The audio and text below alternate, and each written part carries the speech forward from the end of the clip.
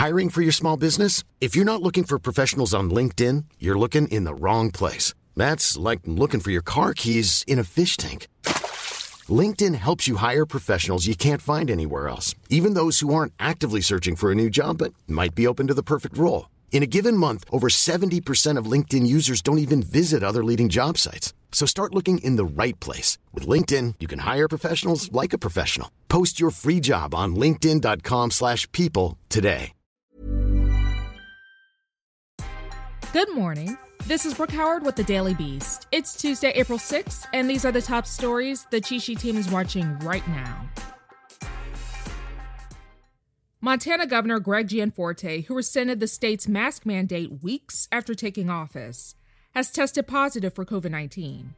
The 59-year-old Republican got the first dose of the Pfizer vaccine last Thursday. But since full immunity does not kick in until after the second dose, he still would have been vulnerable to infection. National Rifle Association boss Wayne LaPierre reportedly said in a deposition that he retreated to a Hollywood friend's yacht after the massacres at Sandy Hook and Parkland because it was, quote, the one place he could escape public outrage.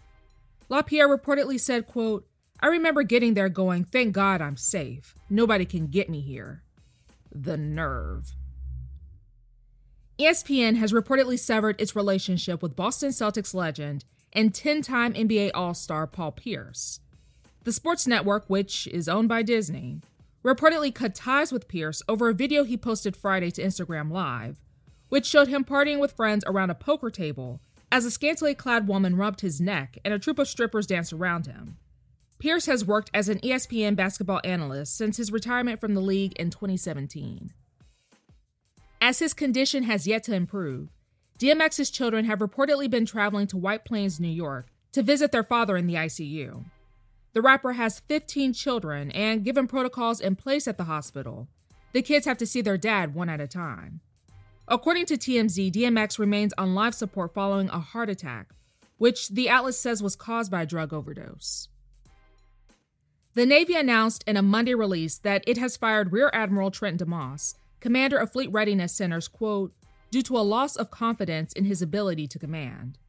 According to his bio on the Navy's website, DeMoss joined the Navy after graduating from Officer Candidate School in Newport, Rhode Island in 1991 and became a Rear Admiral in July 2020.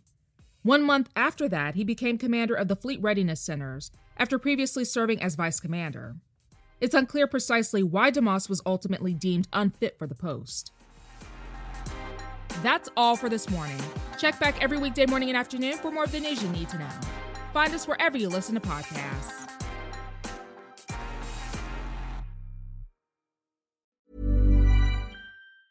Planning for your next trip?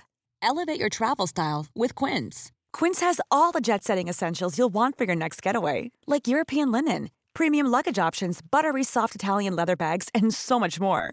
And is all priced at 50 to 80% less than similar brands.